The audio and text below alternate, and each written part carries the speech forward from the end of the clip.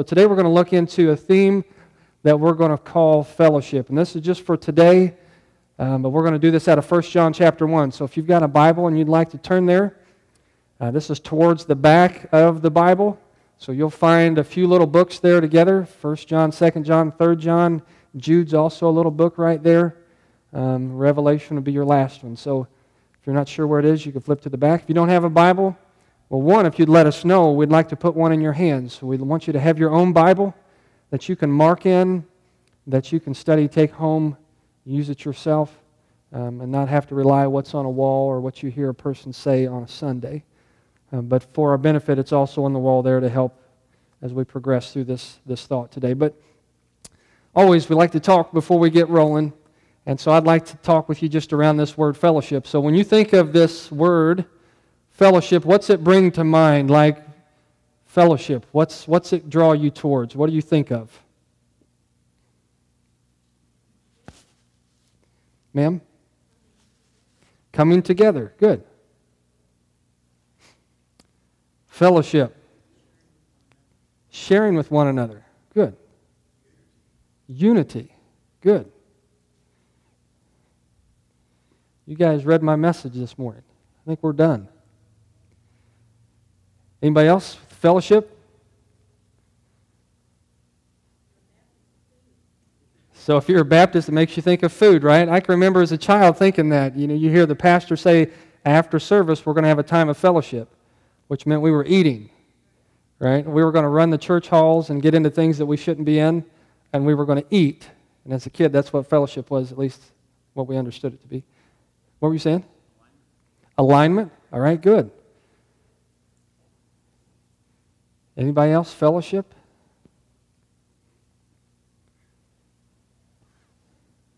So we call this, or I call this, the church's F word, and it's a positive one. All right? And so it's the fellowship of the church, because you don't use this word anywhere else. Right? When have you heard somebody say, hey, after our ball game tonight, let's go to the bar and fellowship? Or there's a football game on this Sunday, come over and fellowship with me. We don't say that, do we? No, we say come and hang out, or let's go spend some time together, or I'll meet up with you there. Those are the kind of terms we use. So fellowship has got a really unique connection to the church. And we're going to look into that today from 1 John chapter 1. All right? So if you were to define it, and you guys have already defined it here very clearly, but in a dictionary, here's some of the things it says. It's communion or partnership with others. It's where there's a mutual benefit between a group of people. So when I come together, it's not just about what do I get, but it's about how can I come and bring. What do I bring? What do I offer? How do I help somebody else? It's a mutual benefit. It's not just about me. And so we'll look into that thought a little bit as some others, as John writes here in 1 John 1. And so John has written this letter, and he's writing to encourage some believers. And these guys are needing some assurance. Have you ever needed assurance? Ever needed assurance that somebody thought you were doing a good job? Sometimes you just need that, I'm proud of you. You're doing good. Whether it's a boss or a spouse or a parent to a child or a pastor to flock, vice versa. Sometimes you just need to know, hey, that's good. I'm trying to encourage you. I want you to have assurance about what you're doing. And so John wrote initially at the end of his gospel, in John 20, he says, I'm writing these things so that you who believe in them will have eternal life. And as he writes 1 John, he's writing a lot to say, I want you to have assurance that you have eternal life. You ever doubted your salvation?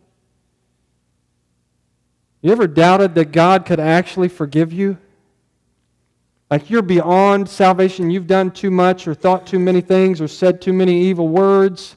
Like there's no way God could fix this mess. Right? What the Scriptures tell us is that that's not true.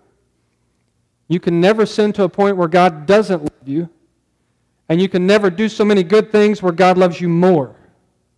And that's a hard thought to get our heads around sometimes, isn't it? Sometimes, because that's how it works with one another. The more I do good to you, then the more favorably you think towards me. And the more evil I do to you, the more or the less favorable you think of me. And Scripture says it's not about our deeds, our works. faith works, no doubt.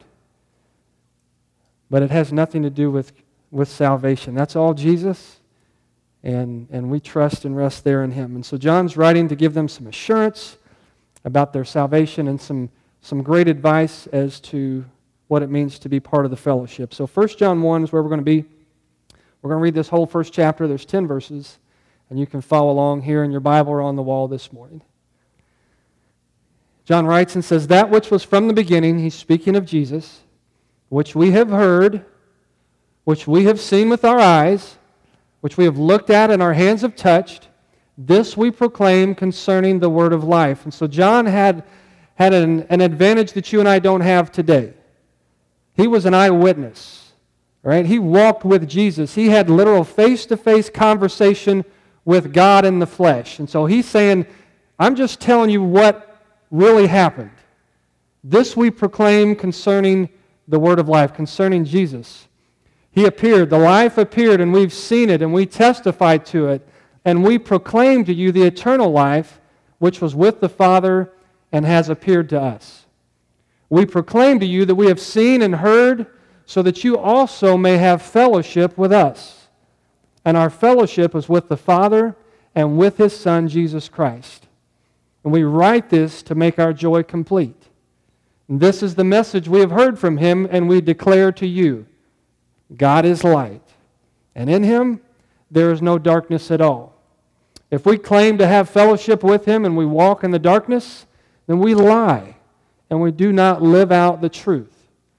But if we walk in the light as He is in the light, then we have fellowship with one another, and the blood of Jesus, His Son, purifies us from all sin. And if we claim to be without sin, we deceive ourselves, and the truth is not in us. Anybody say you've never sinned? So at least we're not that far gone. Right? To be in a spot where you'd say, I've never sinned, is to be entirely deceived. But if we confess our sins, knowing we've sinned, if we confess our sins, then He is faithful and just, and He will forgive us our sins and purify us from all unrighteousness. And if we claim we've not sinned, we make Him out to be a liar, so His word is not in us. And so a few things we'll highlight here, specifically from the middle portions of this text as it relates to fellowship. Fellowship with one another, fellowship with God the Father, fellowship with the Son, and what that looks like played out in the life of believers. All right, so you can track on your bulletin if you want to. You don't have to at all, but you can write down these if that's your desire. All right, so number one here. Fellowship is going to begin where the gospel is believed. Fellowship begins where the gospel is believed. And this is an important point to make in a time where we begin to see church attendance declining. Like there are people who walk the planet who call themselves Christians who just say it doesn't matter if I go to church or not. That's fine. God's created you to have the ability to have an opinion. But we need to make sure we hold out what the Bible says. Connected to salvation is fellowship. Right? So is fellowship required for salvation? Do you have to come join a body and then you can be saved? No. Is fellowship an option for those who are saved? I would say no. I don't need to join a body and then be saved, but here it's connected to salvation. So those who are saved, it's not, hey, go if you want to, or be connected or committed, or remember if you'd like. It's like it's just the natural next step. Those who are saved will fellowship, and those who are not won't. And he gives us some signs here, some examples of what it looks like to be part of the fellowship, but we'll get to that in just a minute. Here's some ways, though, that the Bible outlines what it looks like to be connected to the fellowship. And some of these you know. See if you can finish this. So, we are the bride, and Jesus is He's the groom, right? Or He's the bridegroom, as Scripture teaches, so the church is His bride.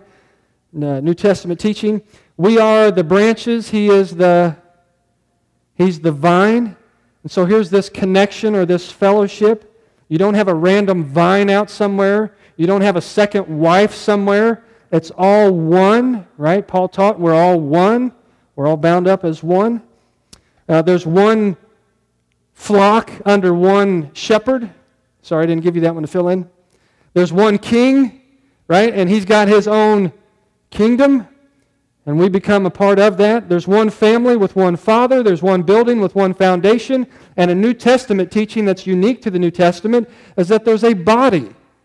And that body is how many? It's one. And so there's one connected body. That's a picture in part of fellowship. You don't have just a stranded elbow out somewhere. I love Jesus, but I'm a loner elbow. We've got a misunderstanding of Scripture. Where there's salvation, there will be fellowship. You and I might call it optional, but the Scriptures do not. So understanding this is an important principle if we're going to understand fellowship in the life of the church. So connection to fellowship is not an afterthought. It's not a scheme to try to get things out of people. You'll hear people sometimes say that about church. The only thing they want when you go there is their what? Money. That's all they ask you for. They need your money so they can build bigger buildings and do whatever they want to do. All right, scripturally teaching, that can be further from the truth. And I pray that's our heart here as well. Our goal is not to get into your pocket so we can have bigger or more or better anything. Our goal here is to honor and glorify the Lord. And one of the ways we do that is in this alignment of fellowship. So let's go back to verse 3, and let's look at this, all right? 1 John 1:3, we proclaim to you what we have seen and heard, so that you also may have what? So that you may have fellowship with us.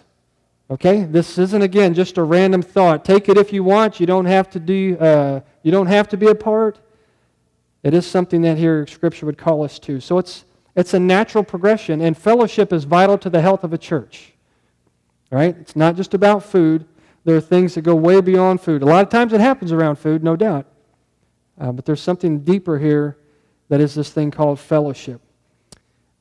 Is Christianity a spectator event? Now, this is something God's been working on my heart here, guys, for a while as it relates to our church family. I don't believe it's God's plan for you to come and sit and listen to one guy talk. What does that look like then? I don't know. I don't have the answer for that yet. But I do know that I'm gifted, and so are you, by the Spirit of God. And you're gifted to be mutually beneficial to this body, and this body then to this community. So how then do you use what God's blessed you with as you come in here to be mutually beneficial to the people sitting beside you, and how can we collectively then be mutually beneficial to those we live around, right? Something that you might be in prayer about as we seek to live out the gifting of the Spirit in our life, fulfilling the mission that God has laid out here before us. So it's not a spectator. It's not come ride the pine and listen to somebody talk. It's a common shared belief among believers. So where there's faith, what you and I should find is fellowship. Where there's faith, there's fellowship. I love God, I hate the church, just isn't biblical. I love God, I don't need the church, is a lie. You're deceived if you think that that is true. All right? Have people legitimately been hurt by church people? Yes. All right? We've all hurt people. Somewhere along the way, you've said something, I've said something, we've acted in a way that hurt somebody, and they didn't like it. And some of those people left. And some of those people are still outside saying, I love Jesus, I just hate the church. All right? We need to remember one of the prominent principal teachings out of the whole Bible is forgiveness. If the Bible talks so much about forgiveness, I think it should just help us know we're going to mess it up a lot. And we're going to need to extend that to one another over and over, right? Forgive how? Forgive just as you've been forgiven. How many of your sins has God forgiven? All of them. So then it doesn't matter. I was talking with a parent this week. She was telling me a story from last year about her 6th grade son. I didn't even know this happened. 2 weeks before school was out, a boy came up and took a swing at him and missed, spit in his face.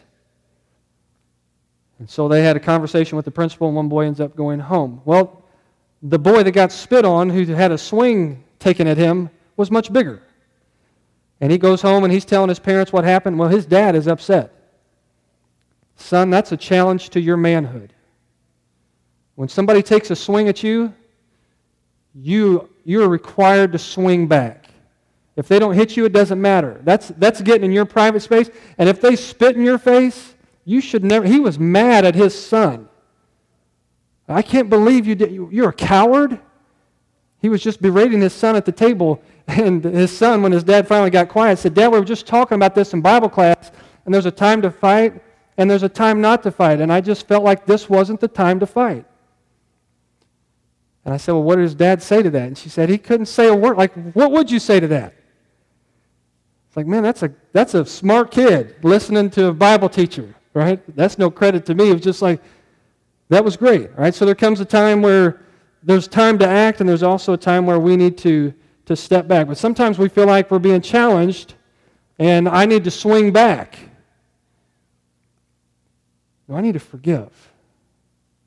And I need to step that direction quickly. And I've told you this, and I'll keep telling you this, because I need you to tell it back to me. I've already made up my mind, I'll forgive you whatever you do to me. Regardless of what it costs me. Regardless of how much it hurts in the moment. You can try to ruin me. And I pray that my heart will always be, forgive them, Lord. Help me forgive them. Now, I don't anticipate that. Don't misunderstand me. I just need you to help call me back to that, because along the way, people hurt me. Along the way, I get upset at people. And I'm not necessarily here, just people driving down the road I can get upset with. Right? And they don't have a clue. And sometimes I act like I don't have a clue. I just need to know that I've already made a decision. My heart's prepared. I'm going to act the way that God has taught me to act. I'm part of His fellowship. And as such, I represent something bigger than myself, mutually beneficial to one another. So where there is faith, there should be fellowship. And this fellowship's intimate. It's personal. All right? True fellowship isn't just, hey, nice weather today. I was going to say who's pitching today, but right? I can't say that anymore. Right? Are they out of season? Oh, we got one more game. Okay. So we could talk that way. And by the way, nothing wrong with talking that way, right? That's just part of how we connect. But it's getting to that deeper level. What's going on in your world that's really kind of rocking your faith right now? What is it that's causing you to question or to doubt God? What question do you have right now that you just can't really get an answer to? What within you is creating such a lack of unrest? Like, how can I pray for you? Where it's taking time to really be concerned about somebody spiritually, encouraging one another, being kind, bearing each other's burdens, all sorts of one another's in the New Testament. Right? That's true fellowship. So as we heard earlier, Baptists enjoy their food. As we enjoy our fried chicken, right? That tends to be something that you find at a potluck dinner. We also need to enjoy one another's company and enjoy what's going on in each other's life and take time to pursue what God's doing there. Right? That's fellowship. When we walk in and out on a Sunday and say hi and bye, that's being polite and friendly, but that's not true fellowship. Right? In Acts 2, we get an example of true fellowship. It's not the way, but it is a way. And we see how the early believers did it here. And I just want to read this. Let's look at this. People were preaching. People were believing. What was the next step? Preach the word. People coming to Christ. What did they do next? Here's what they did. They devoted themselves to the apostles' teaching and to what? And to fellowship. Devoted to fellowship, to the breaking of bread and to prayer. Everyone was filled with awe at the many wonders and signs performed by the apostles. All the believers were together and they had everything in common. They sold property and possessions to give to anyone who had a need. And every day they continued to meet together in the temple courts.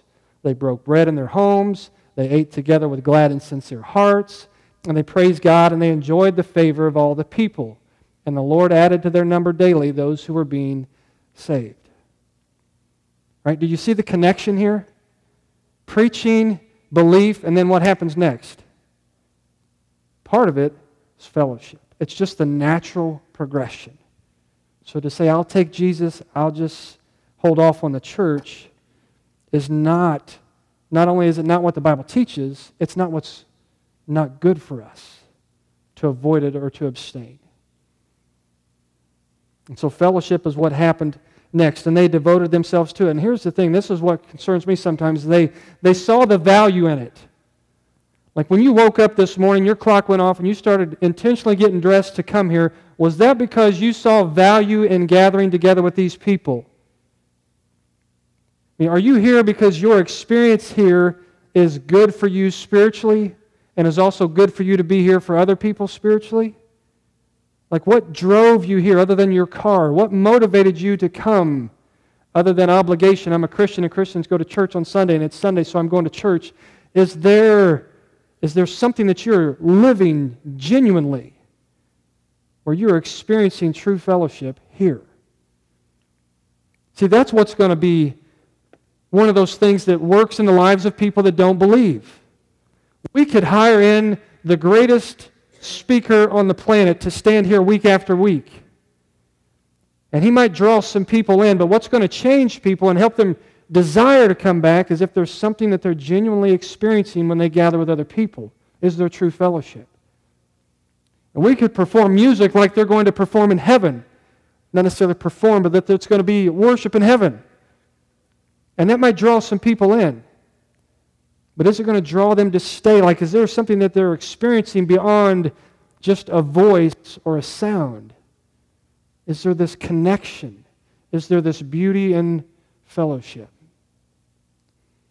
And that's what I pray for. That's what I want to be a part of personally. And I pray that's something that you're after as well. And so this is an important principle. Right? The Bible tells us that we are sinners in need of a Savior, and that's true. Everyone on the planet has sinned, therefore everyone on the planet is in need of a Savior, and Jesus is that Savior for anyone and everyone. Whoever trusts in Jesus alone will have eternal life. You'll be forgiven of your sins. And that's not a made-up phrase from a pastor. That's what the Bible teaches us. We read it this morning, 1 John 1, here just a few minutes ago. If you say you're not a sinner, then you're deceiving yourself. But if you are a sinner and if you confess your sins, God is what? He's faithful and He's just and He will forgive. How many of our sins? He will forgive us of all of our sins and cleanse us from all unrighteousness. That's truth. That's to be experienced. It's not just make up my mind to accept this as fact. This moves beyond my head to where I experience it personally, where I go from burdened to relieved, where I go from lacking peace and hope to having hope and peace and assurance, where there's just rest, right? Come to me if you're burdened, because I'll give you rest. You've not been meant to carry your sin around, and neither have I. And so, yes, we're sinners in need of a Savior, and yes, Jesus is that Savior. But one of the beautiful things about being part of those who are saved is that we're connected to the fellowship, connected to other believers who are journeying together, mutually beneficial, sharing in that relationship. Where there's faith, there should be fellowship. That's what we're after. 2, fellowship focuses on and finds joy in the unity of believers. It focuses on fellowship, finds joy in fellowship, this unity of believers. So somebody earlier said the word unity or alignment. There are other words there that spoke to this idea of being one. And so as we read in the Bible, we've never been created to live in isolation, ever. And yet much of what we do kind of fuels an isolated lifestyle today. Did you know, maybe you do this, did you know that you can order groceries online and have it dropped off at your house?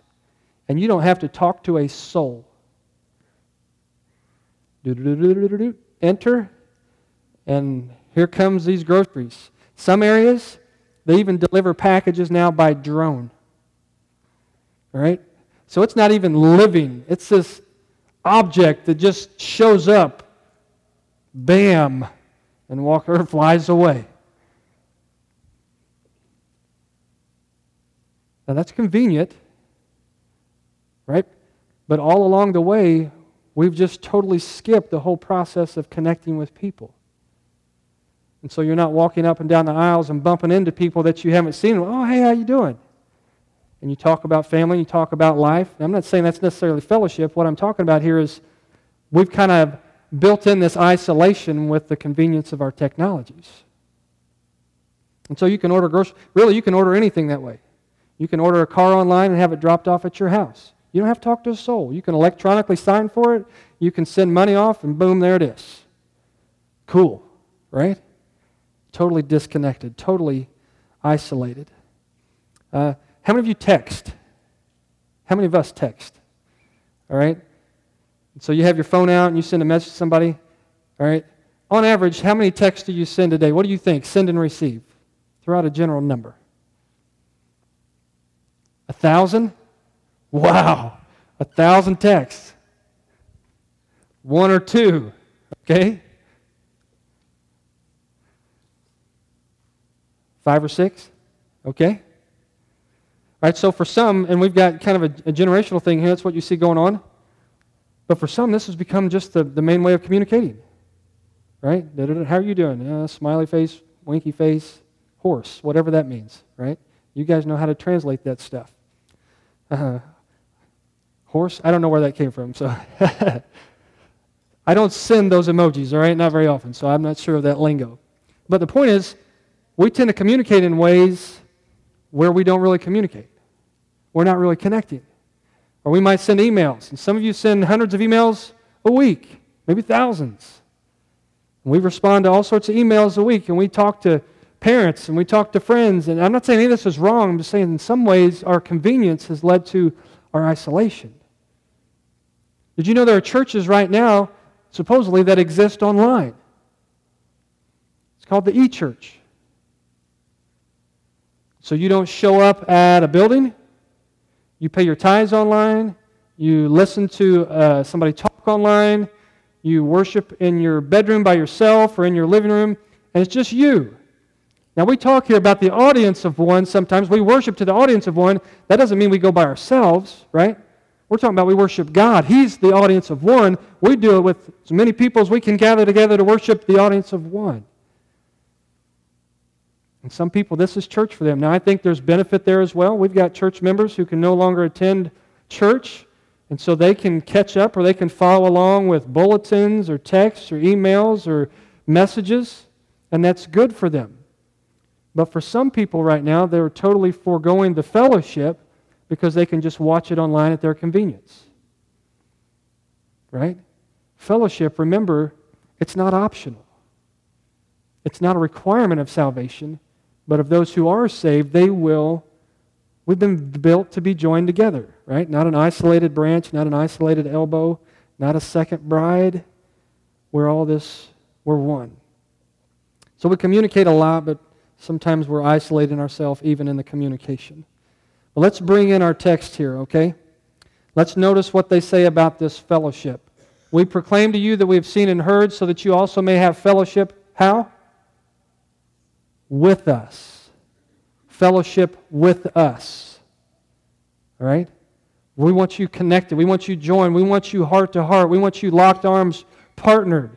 We believe that God has blessed us to be mutually beneficial to one another, so it's fellowship with us. And then look also, it's also fellowship with the Father and with His Son, Jesus Christ. I can't even put that into words. I mean, we've been forgiven. The mere fact that I've been forgiven by God seems astonishing to me. Why would you ever forgive me? What have I ever done to cause you to love me remotely? Nothing. And that's why His love is unconditional. So it's one thing that He's forgiven me. But to have fellowship with God, that just seems like He's going way too far. Like, I can literally have fellowship with the Father and fellowship with the Son, where there's a mutual benefit, where it delights the heart of God, where we praise and honor and worship Him, and in return, as we get to know Him, we're the recipients of those benefits. And it's the same with Jesus Christ. Fellowship is not just horizontal, fellowship's vertical. We have fellowship with us, but also fellowship with the Father and with the Son. Verse 4, we write this to you to make our joy complete. Now, one of the amazing things here is that fellowship is not dependent on anything other than Jesus Christ. I was talking with somebody else here this past week, Thursday, walking across a field at SIUE. Just asking, how are things going with your church? How are you doing? Oh, doing real good, doing real good. And so we started having this conversation. And they were talking about just some changes that they felt like God was prodding them to make at another church right here in our own community. And I started talking about, well, just some changes that we did early on here as well. Like, we've gathered here this morning, and we are age 8 to the upper end, right? Whatever the upper end is in this room. Can an 8-year-old fellowship with an 88-year-old? A 90-year-old? Absolutely. Isn't that beautiful? And you don't get the vantage point that I get, or that those who lead up here get sometimes in music, just seeing this and this sing together. Or seeing when even the smaller children are in here, it's like we can be mutually beneficial to one another. There's something really binding and warming and encouraging where all classes and barriers and boxes are dropped, and we're all just equal. We're all Christians at the foot of the cross in need of the same Savior. See, all this stuff that we fight about, and I say we like our country, in Christ it all just fades, doesn't it? Wasn't it Paul who said there's no Jew or Gentile or Greek? There's no male or female. All right? It's not about being slave or free, but it's Jesus. To me, this is one of the really beautiful things of fellowship. And so I encourage you, 8, 9, 10, 11, 12, 13, 14, 15-year-olds, invest in the 80, 70, 60, 50-year-olds. I dare you, ask them the question, how was your week? What's God teaching you? What's one thing that you would share with me you think could help me in my life right now? Just ask him a question. And vice versa. You see one of these children running by, hey, wait just a minute. How was your week this week? How can I pray for you? What's something you have going on that makes you a little bit nervous or uneasy? What are you afraid of? Right? Take time to invest truth in these people. When you do, all you're doing is making our fellowship stronger. You're making it better. We're creating here what God has always intended the local church to be. That's this beautiful expression of Himself, Father, Son, Holy Spirit, where there's complete fullness and joy and unity, blessing. And so all barriers are dropped in fellowship. Not about the language you speak. It's not about the school you go to, how old you are, how much money you make, what color you are, what gender you are or think you are. All that falls short when it comes to the cross. And we can connect there in fellowship. I shared with you last week a little bit about being in Haiti, and I experienced this thing. I couldn't speak the language of these people. I don't know what they were saying. I don't know what they were singing. But there is a spirit, right? Paul teaches that there is one Spirit. And there's one Father. And the Father that they were worshiping, for me, I was like, that's my Father. And the Spirit that's in them that's causing them to worship is the same Spirit that's in me that causes me to worship. And it's like there's fellowship even where there would be a barrier. And it was really awesome to experience. Not very long out of this country, but long enough to learn a ton about myself and about my God. And so that's fellowship. All right? It's mutually beneficial, and it's something that we're to focus on, and when we do, we find joy in as we participate in that. And so it's exclusive as well to Christians. And here's what Paul writes elsewhere. Don't be yoked together with unbelievers. For what do righteousness and wickedness have in common, or what fellowship can light have with darkness? That's just a rhetorical question. All he's saying is those two things cannot find fellowship. because they're not of the same mind, they're not of the same spirit, they're not under the same Father, they're not of the same faith, they're not part of the same body.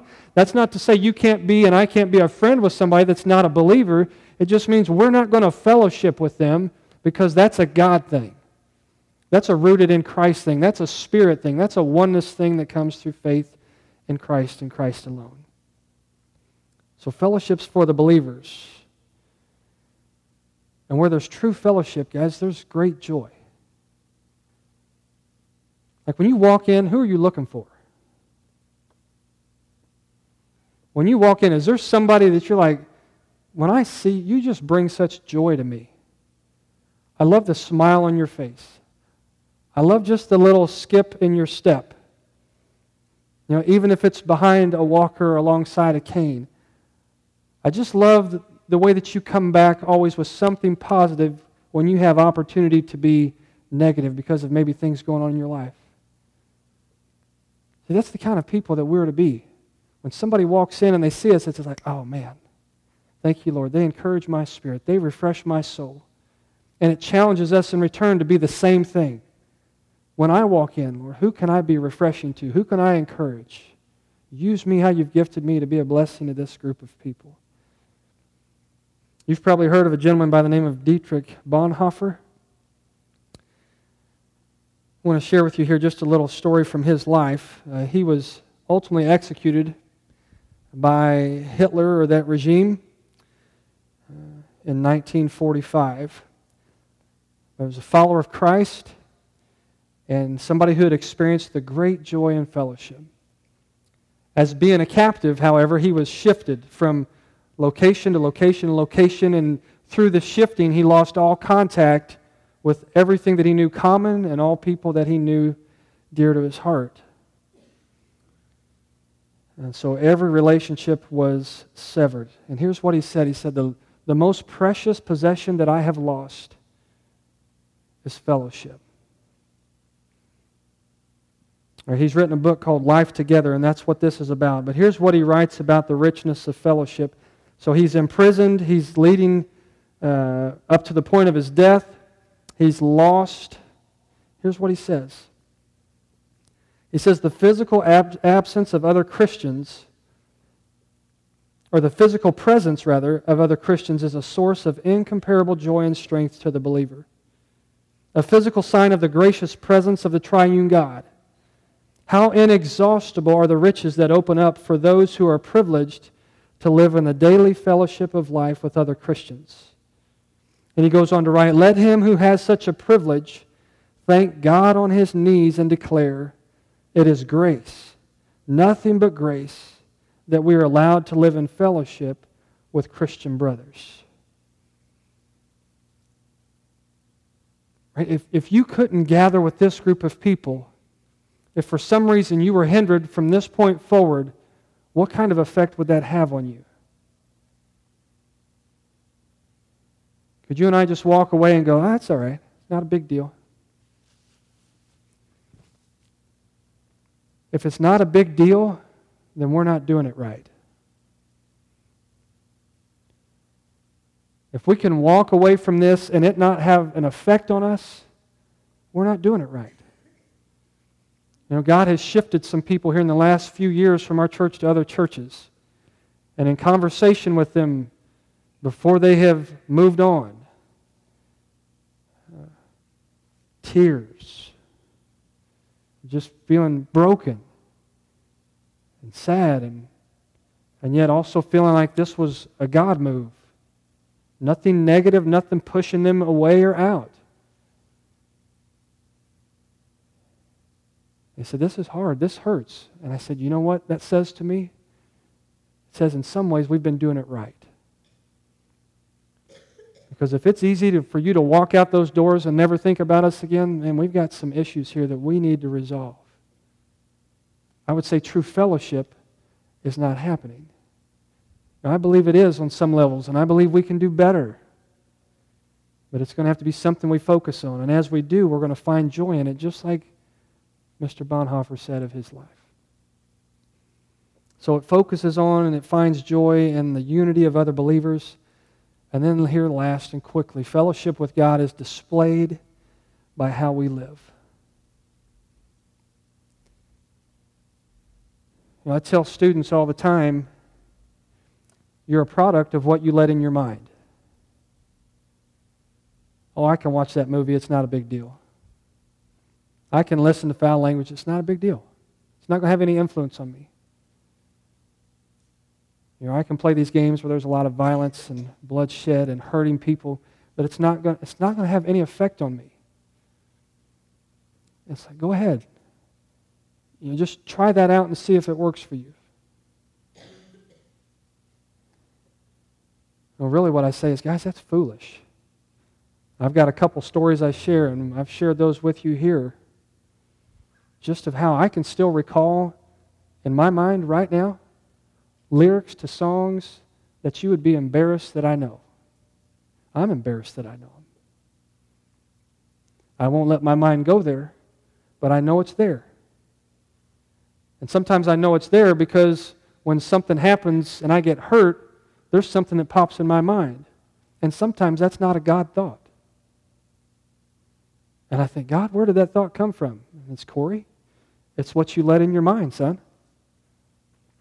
You thought you could just let stuff in and it wouldn't have any kind of influence on you, and you're foolish.